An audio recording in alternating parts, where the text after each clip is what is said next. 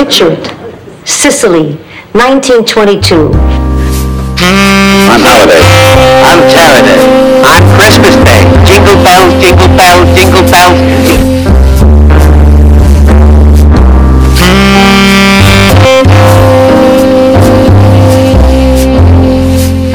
And now, on with the opera. Let joy be unconfined. Let there be dancing in the streets, drinking in the saloons, and necking in the parlor. Hi, everybody. Welcome once again to a thrilling episode of Killers, Cults, and Nut Jobs 2.0. I'm your host, as always, the Great White Snark, Scotty J. And across from me is the lovely and twisted Monica. Hi. Road flagged. So. Right. She this past week she took her son on a little spring trip vacation. Checked out some great historical sites around DC and Maryland and Virginia.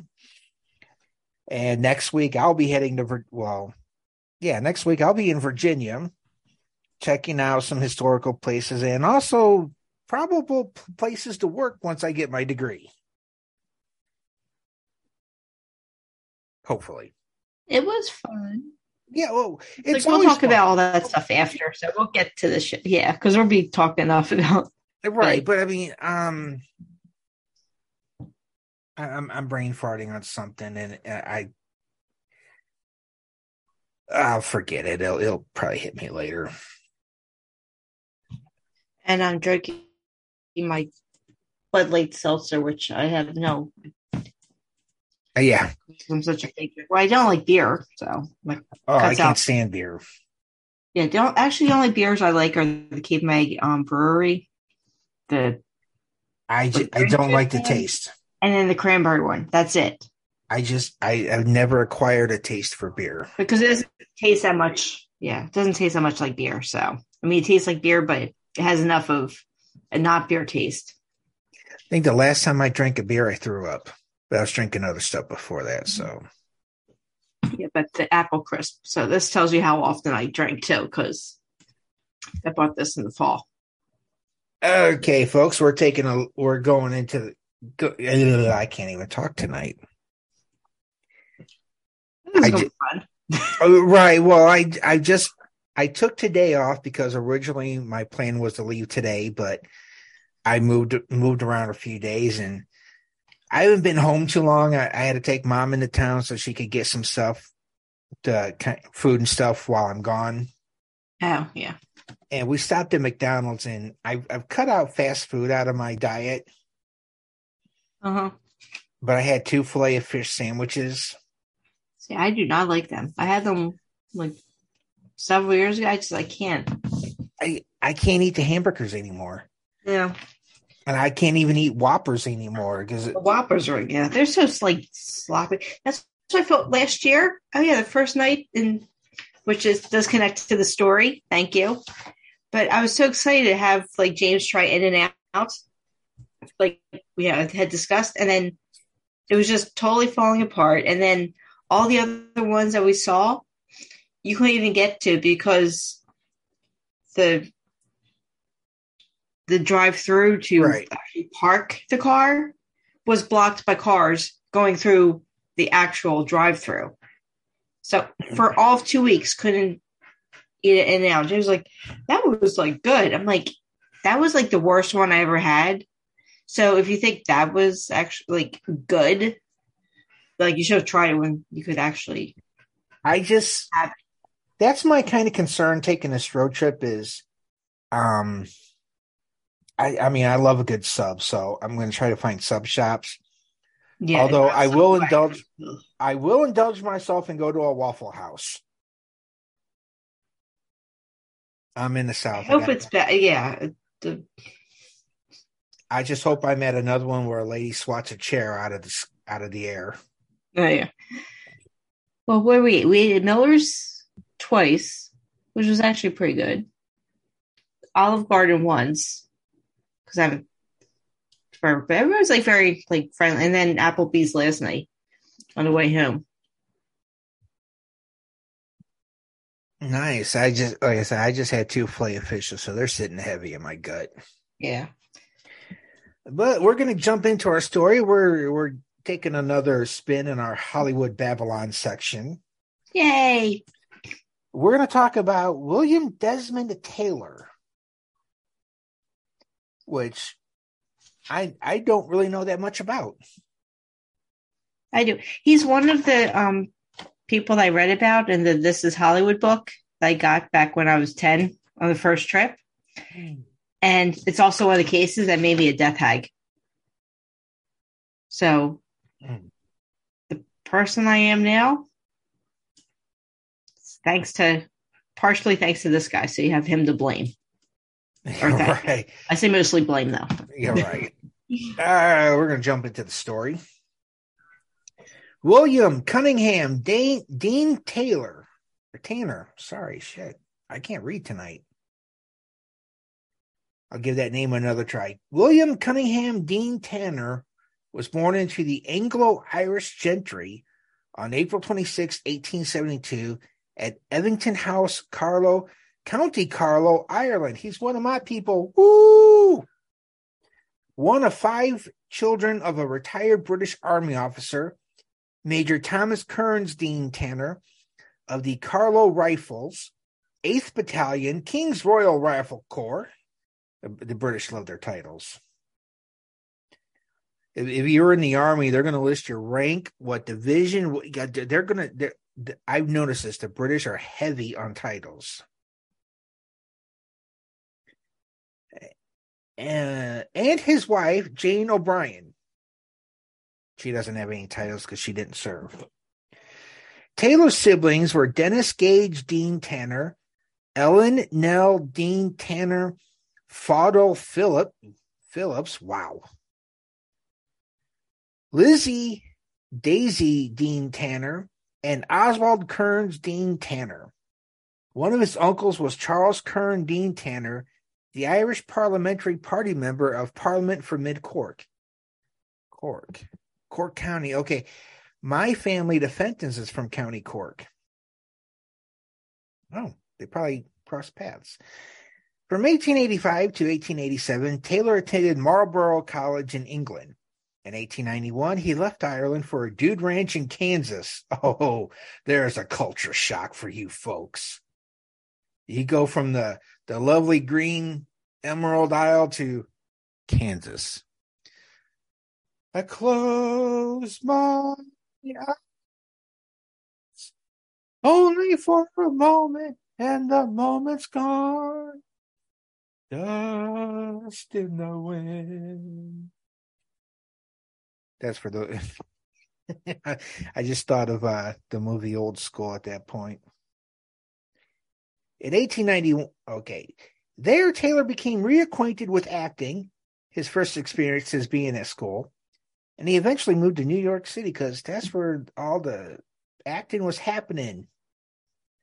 While in New York, he courted Ethel May Hamilton, an actress who appeared in the stage musical Florodora under the name Ethel May Harrison. So all she did was change her last name. Wait, I wonder if she was related to Alexander Hamilton. Alexander Hamilton. Hamilton's father was a broker and an investor in the English antiquities store on Fifth Avenue, the Antique Shop, which eventually employed Taylor. The couple married in an Episcopal ceremony on December 7th, 1901, another day that will live in infamy, at the little church around the corner, and had a daughter, Ethel Daisy. We're not sure, 1902, 1903, somewhere in there. We don't know. Taylor and his family were well known in New York society and were members of several clubs. He was also a heavy drinker because what else are you going to do? Possibly suffered from depression and was known to carry on affairs with women because why the hell not? Taylor suddenly disappeared on October 23rd, 1908, deserting his wife and daughter. After his disappearance, friends said he had previously suffered mental lapses, and his family thought initially he had wandered off during an episode of amnesia. Now, the wife obtained a state decree of divorce in 1912.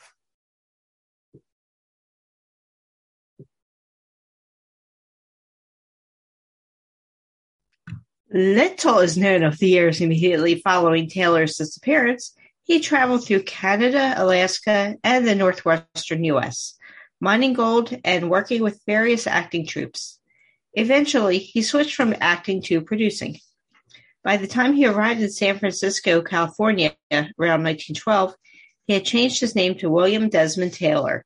In San Francisco, some New York acquaintances met him and provided him with some money to reestablish himself in Los Angeles. Nice friends. Oh, yeah. I wish I had friends like that. Me too. They need to step up here. Right.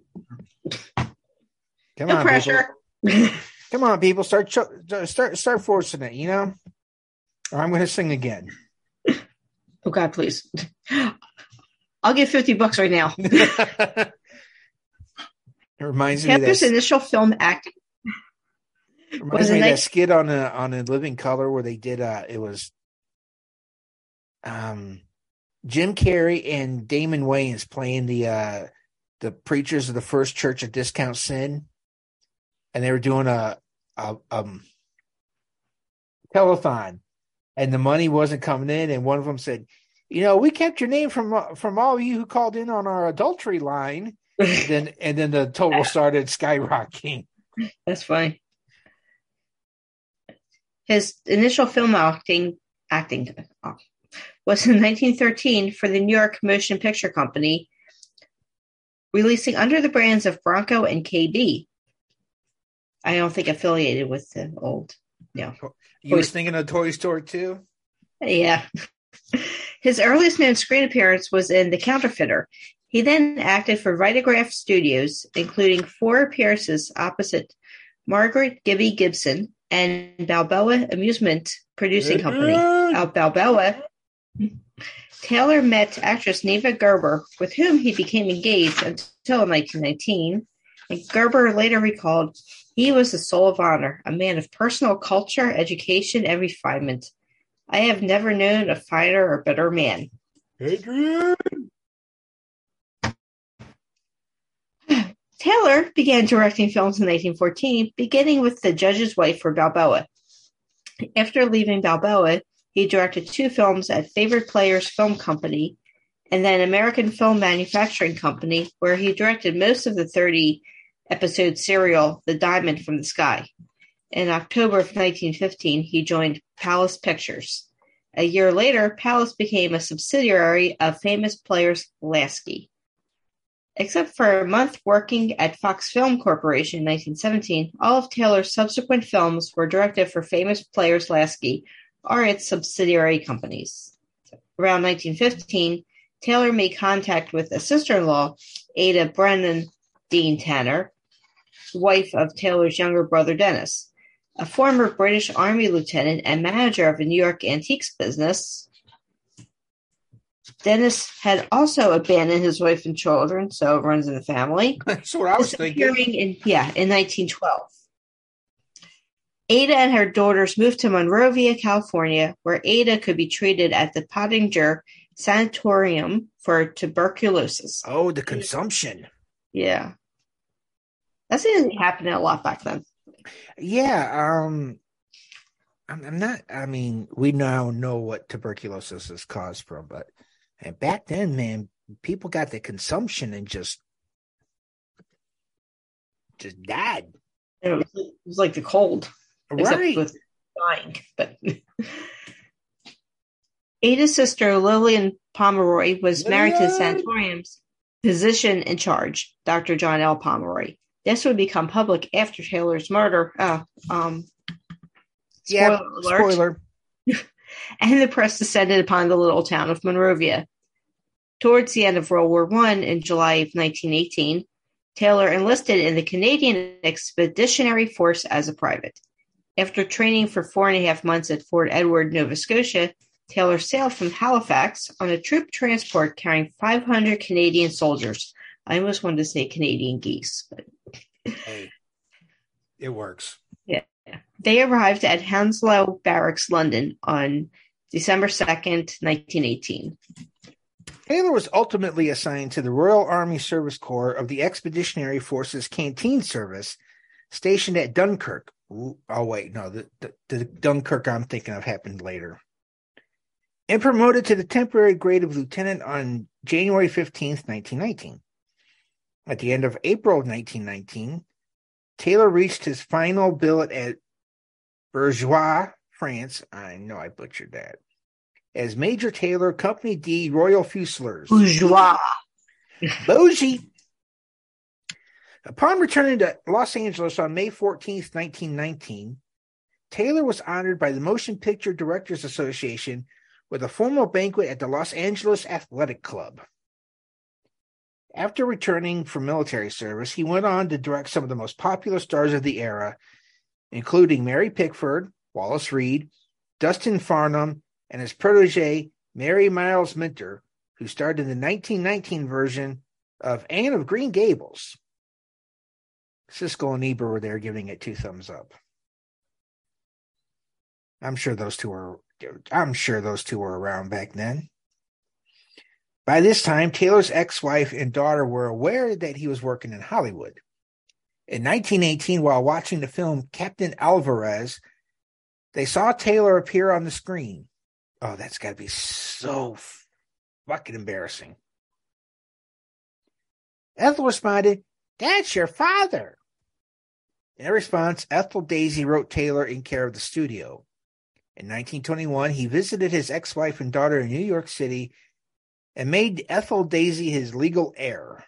Oh, well, that was nice of him. Yeah, at least he did that. So. Well, right. It wasn't like, I don't know who you're, like, I'm not your father. I don't know who you are, child, blah, blah, blah. Yeah. Child, I don't know who you are. Mm-hmm. I walked out on Mom last week. Daughter.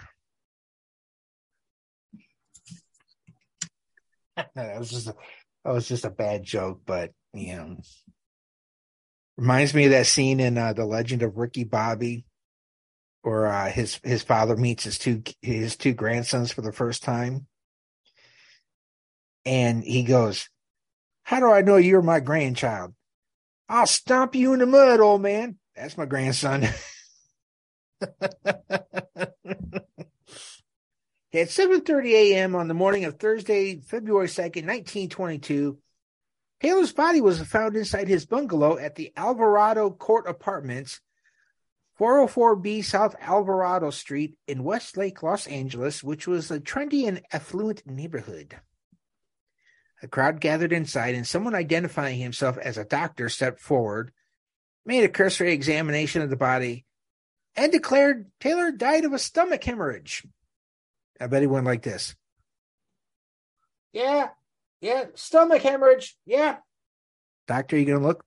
Nah, I'm good. The doctor was never seen again. Dun, dun, dun.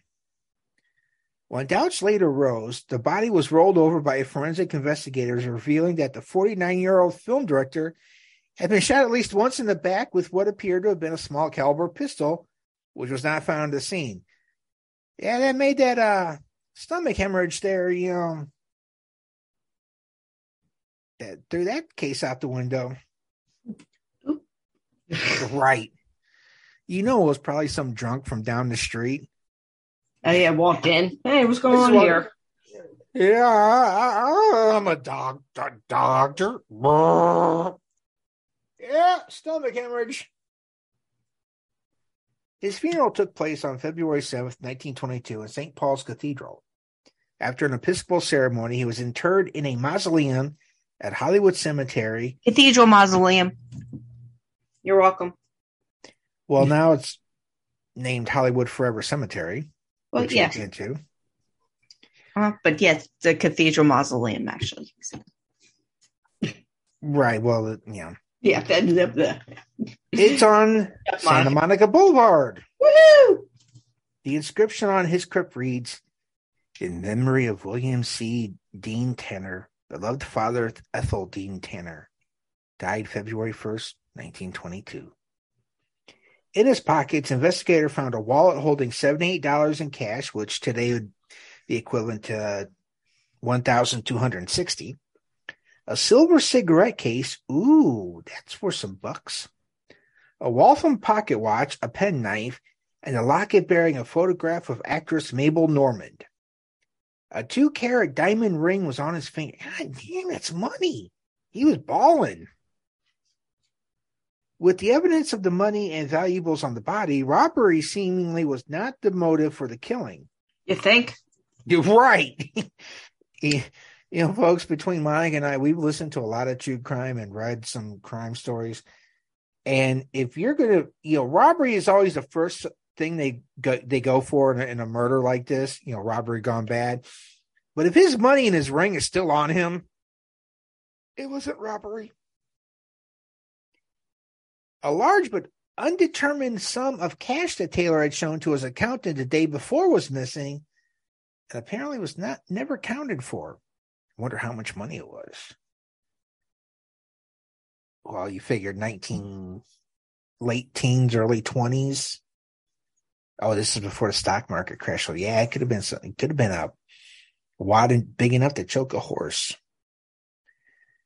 After some investigation, the time of his death was set at 7:50 p.m. on the evening of February 1st, 1922.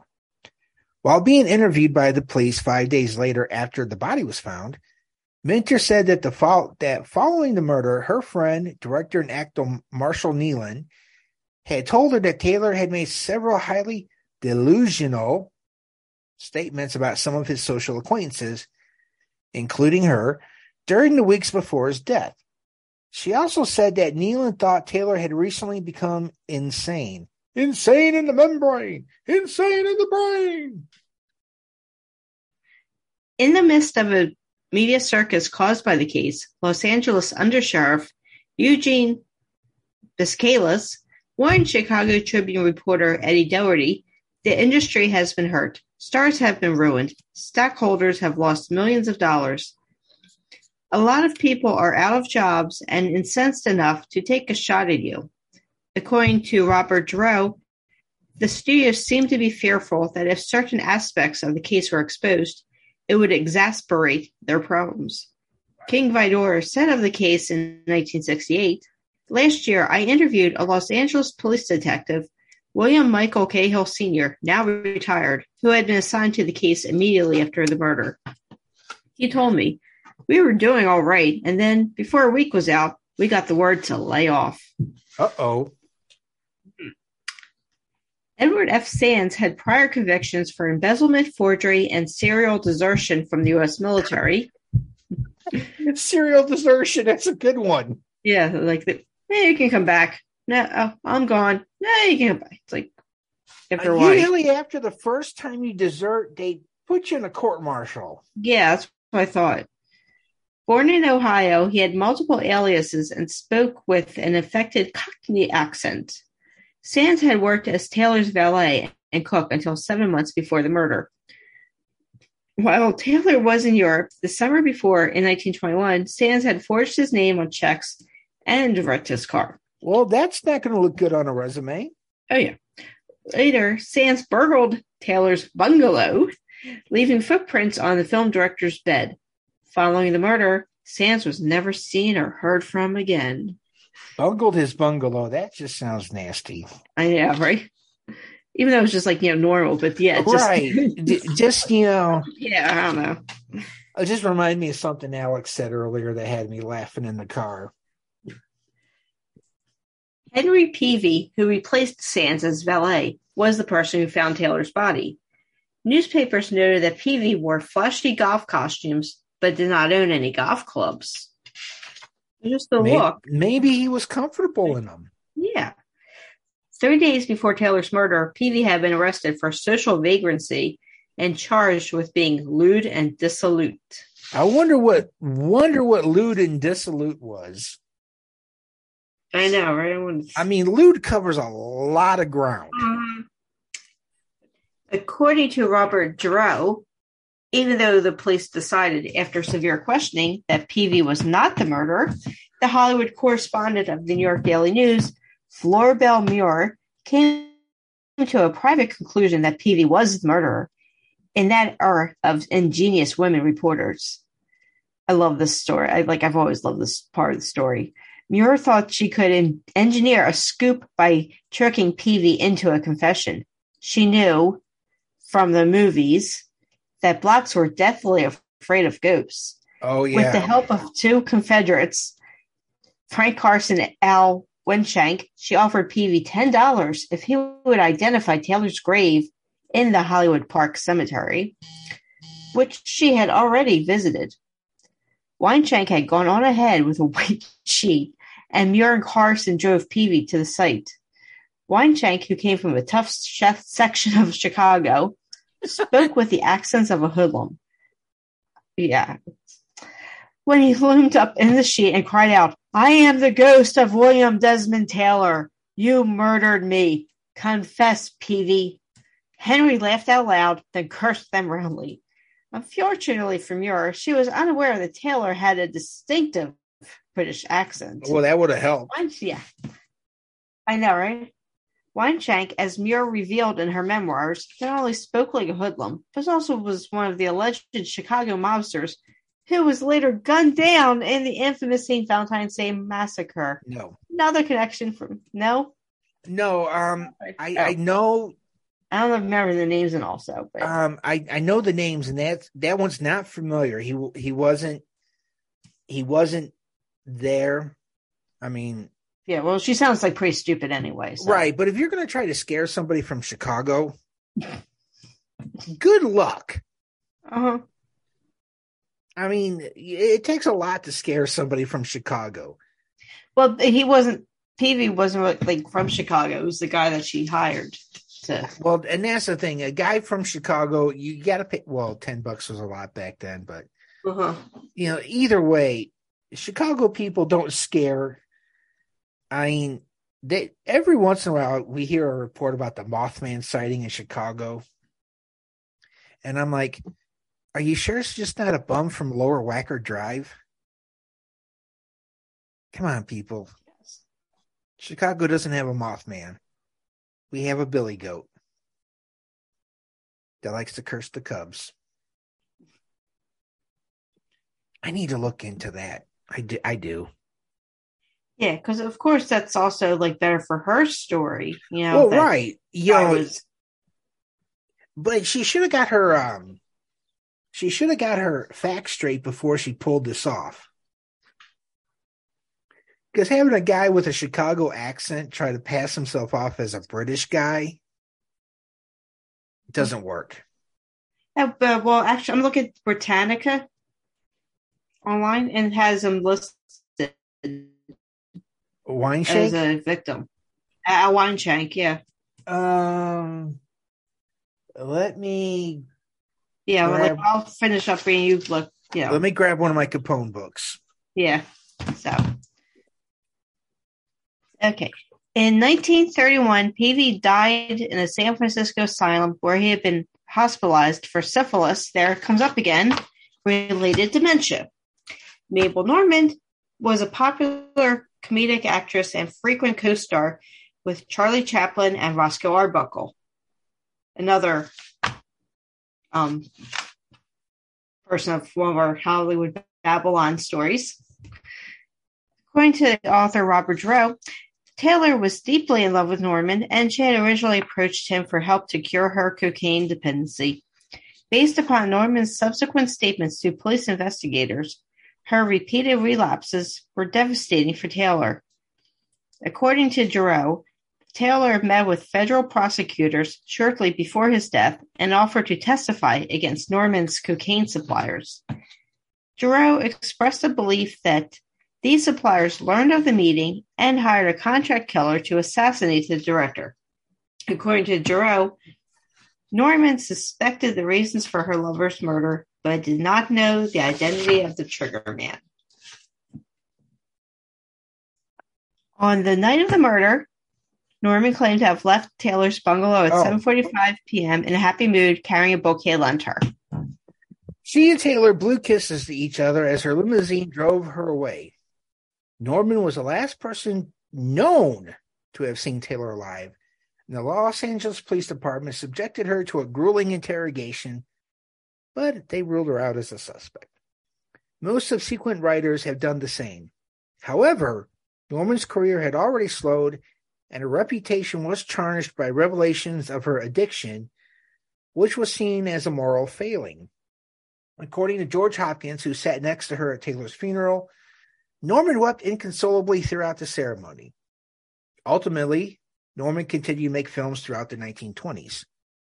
She died of tuberculosis 8 years later on the 23rd of February, 1930. Man, that thing was going around like the flu. According to her friend and confidant Julia Brew, Norman asked her to leave a few days before she died. Julia, do you think they'll ever find out who killed Bill Taylor?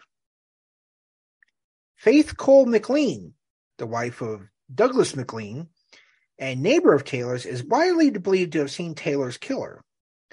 The couple started by a loud noise at 8 p.m. McLean opened her front door and saw someone emerging from the front door of Taylor's home, who she said was dressed like my idea of a motion picture burglar. So it was probably black stocking cap, domino mask, black and white striped shirt, black gloves, black jeans. She recalled this person paused for a moment before turning and walking back through the door as if having forgotten something, then reemerged seconds later and flashed a smile at her before running off and disappearing between the buildings. McLean thought that the loud noise she had heard was a car backfire, not a gunshot. She also told police interviewers this person looked funny, like movie actors in white-faced makeup. And speculated it may have been a woman disguised as a man due to the person's height and build. Mary Miles Minter was a former child star and teen screen idol whose career had been guided by Taylor. Minter, who had grown up without a father, was only 3 years older than the daughter Taylor had abandoned in New York. Love letters from Minter were found in Taylor's bungalow. Based upon these, the reporters alleged that a sexual relationship between the 49-year-old Taylor and 19-year-old Minter had started when she was 17. Giroux and Vidor, however, disputed this allegation. Citing Minter's own statements, both believed that her love for Taylor was unrequited. Taylor had often... Unrequited, you had it first. Right. Okay. Taylor often declined to see Minter and had described himself as too old for her. However, facsimiles of Minter's passionate letters to Taylor were printed in newspapers, forever shattering her screen image as a modest and wholesome young girl. She was vilified in the press. Minter made 4 more films for Paramount Pictures, and when the studio failed to renew her contract, she received offers from many other producers. Never comfortable as an actress, Minter declined them all. In 1957, she married Brandon O. Hildebrandt, a Danish-American businessman. She died in Santa Monica, California on August 4th, 1984.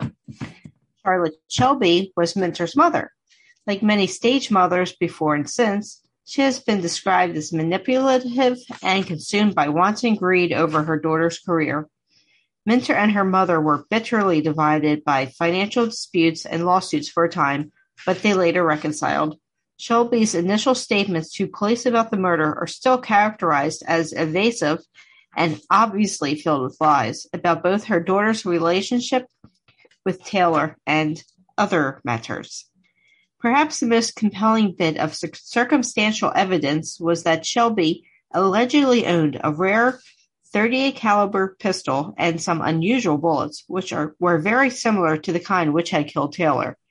After this information became public, she reportedly threw the pistol into a Louisiana bayou. Shelby knew the Los Angeles... What? Weisenshank was there. Yeah, it's like I was looking too.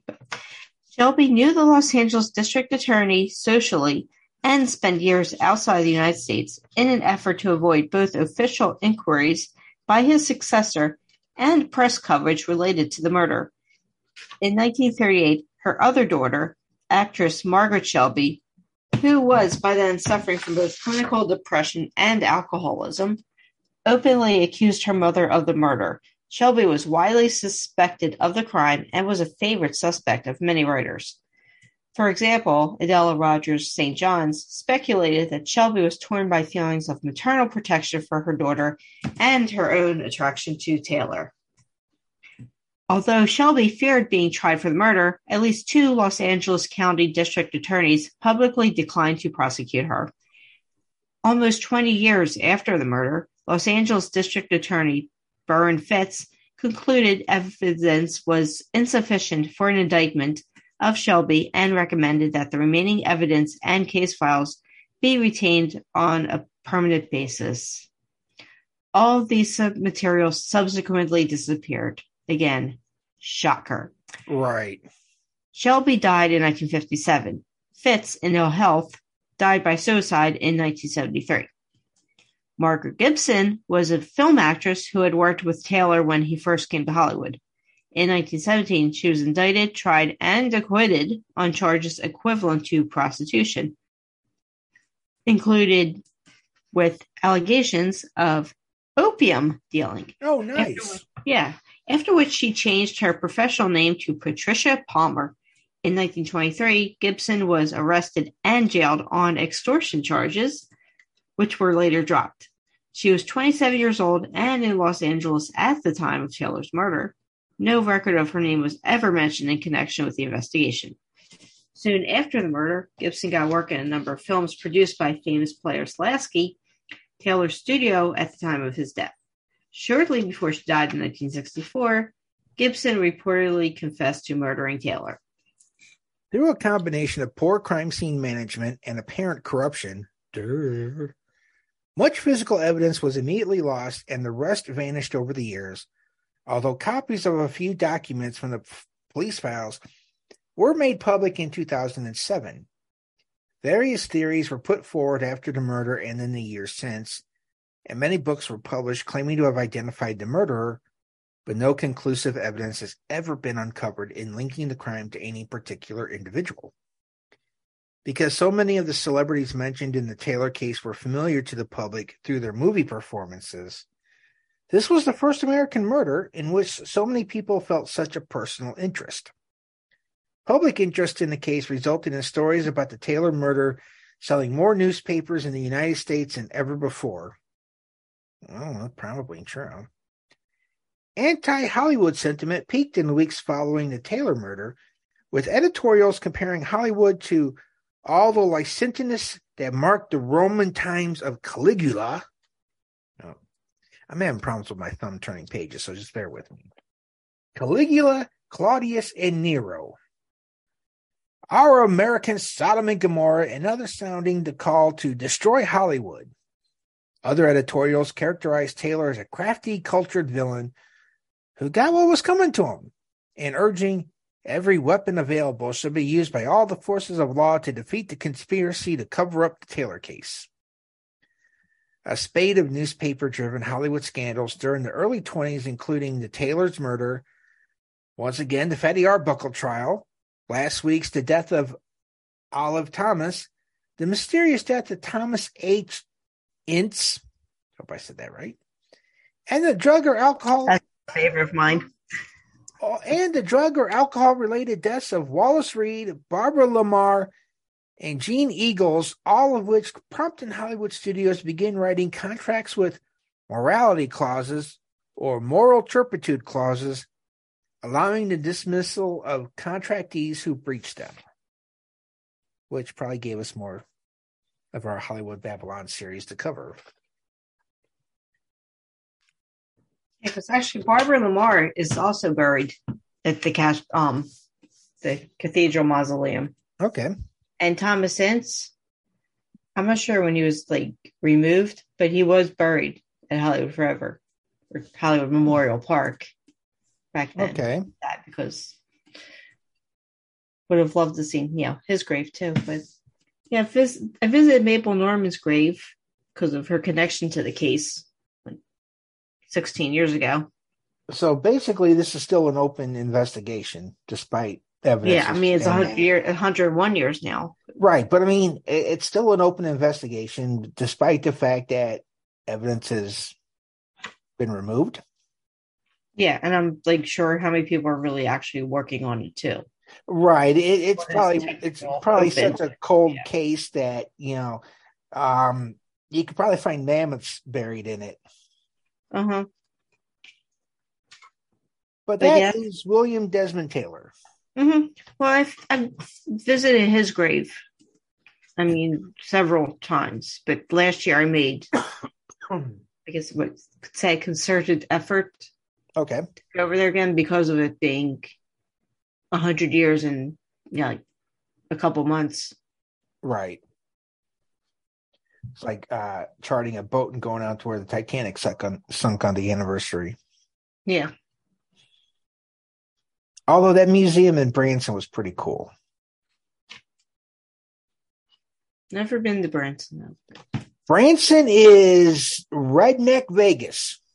Well, I knew that part, but it's not Pigeon Forge. That's where Branson's not a bad place. I mean, it's really.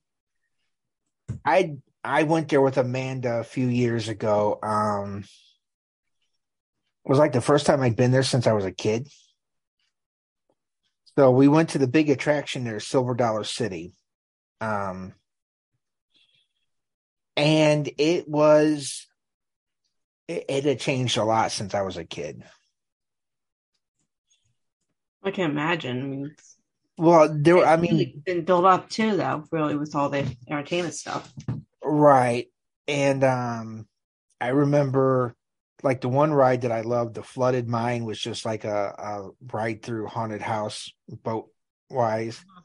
Well, they changed it now. They put laser tag guns in there so you can shoot the targets as you're going through. Yeah, that's cool. It was really neat. Yeah, because this week went to Kennedy Center, and I was there when I was 7, and I remember it being a lot more interesting than it was this time. And James was like, "This is the worst." I'm like, of all the trips that I've taken to DC, I've never been to the Kennedy Center. It's like I told you before, it's not worth it. I mean, I've been Museum of American History, Natural History, Air and Space, American Indian, African American. That's a good one. Yeah, even the Cathedral Mausoleum was kind of disappointing, except for the whole, Wilson thing. Ford's Theater. I've been. That's one of my stops whenever I go to DC. Is Ford's Theater. Yeah, so I saw your text and James like, yeah, that's my favorite one. It's like, but yeah, the Air and Space is about half done now. Okay. So I said about like another year and a half, so should all be done. I know. I'm planning a trip in July out that way with the kids. Yeah. But I mean, it's open now. Just like I said, the time tickets. But it was funny because they have it doesn't look anything. It's all like new carpet now, which is not surprising. But they have like quotes from different people in the floor, and I found I was just standing there it was Sally Ride, so I had to take a picture, and she was like, "You've seen her grave." I'm like, I don't care. I was basically, I'm like, this is like Milton Hershey quote for you. So. Was one of the quotes, "What does this button do?" Yeah, she actually lived. Oh, I thought they would put Kristen McAuliffe under it. What does this button do? Or the Arlington with the Columbia. It's the second time I've seen them. There's 3 of them. The astronauts there. Yeah, they were. Some of them astronauts were Navy pilots or something. Yeah, saw him. That was fun. Got to see him. Like I said, in Brian Sicknick, which is actually kind of was another quote. Ironic. I saw him yesterday. Was another quote. Any crash you can walk away from is a good one. That should have been on there, but you're right. Okay. Any crash you can walk away from. Or, yeah. The first time because they had stuff from Charles Lindbergh, so basically I had. Someone please find my son. Oh yeah, I had to explain to him that that Charles Lindbergh was nice way now to put it. I said he was Jimmy Stewart's Milton Hershey. So from the kind of right understand. Well, is it the Spirit of St. Louis on display there? It was now I can't because they have like so many like other ones too now. Like so they rotated. Well, the Smithsonian always rotates. Yeah, but if that though, it seemed like it had more like of the newer planes. The Wright plane, is still there, and it's pretty much exactly the way it was when we were there. Right. But yeah, it was finally like that's why my legs are aching too from all the walking yesterday. But who else did I see? The last casualty of the Vietnam War. Oh, nice. Yeah. I wanted to see the last World War I veteran, but was running out of time and couldn't quite locate him. Did see Colin Powell, which was interesting. He just has just the regular standard stone. Right. Like I said, I know in the July, I put in for the 20th through the 31st for me at work. I know, Alex is going, Susie's going, his girlfriend. Dana might join us on this trip. So it'll be a first time at DC, and I want it to be kind of, special. Yeah. Welcome to Fantasy Oh, wait, wrong one. Yeah. Well, this was the first time, I think, God, I want to say since maybe I have to ask my mom though, but it might be the first time since the 80s actually we stayed overnight in the DC area, or at least definitely since the 90s. But just had so much to do for it's when we head up Mount Vernon. I want to. I think I'm going to see that next week when I'm in Virginia. Yeah, that was still interesting. Fortunately, that wasn't disappointing some of the other stuff when I was younger. No, I've never been to Mount Vernon. I want to go. I'm also, like I said at the top of the show, I'm going out there for some job hunting too, or scouting, I should say. Yeah. But we're gonna wrap this one up. Monica's fun week in DC and Maryland and Virginia. I can connect so many things. Yeah, that's why I said this is. You can connect so much to it's like playing 6 Degrees of Kevin Bacon. I know, because you have could always have a separate podcast. Nobody would actually listen to it except for me anyway. But yeah, the Mabel Norman, she's oh God, with the tamer. Let's see, this is never. Drink seltzer and go on a road trip.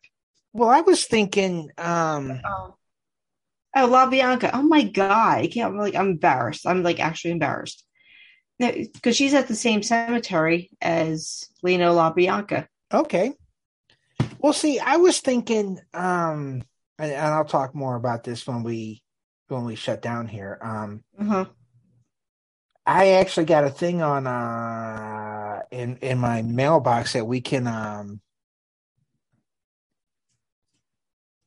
actually set up a channel on iTunes. Yeah, so if you and I did another show about cemeteries or whatever, we could put it into a channel, which was actually the original plan anyway. Right, and we could still do one. Yeah, just a little looser than what I had planned.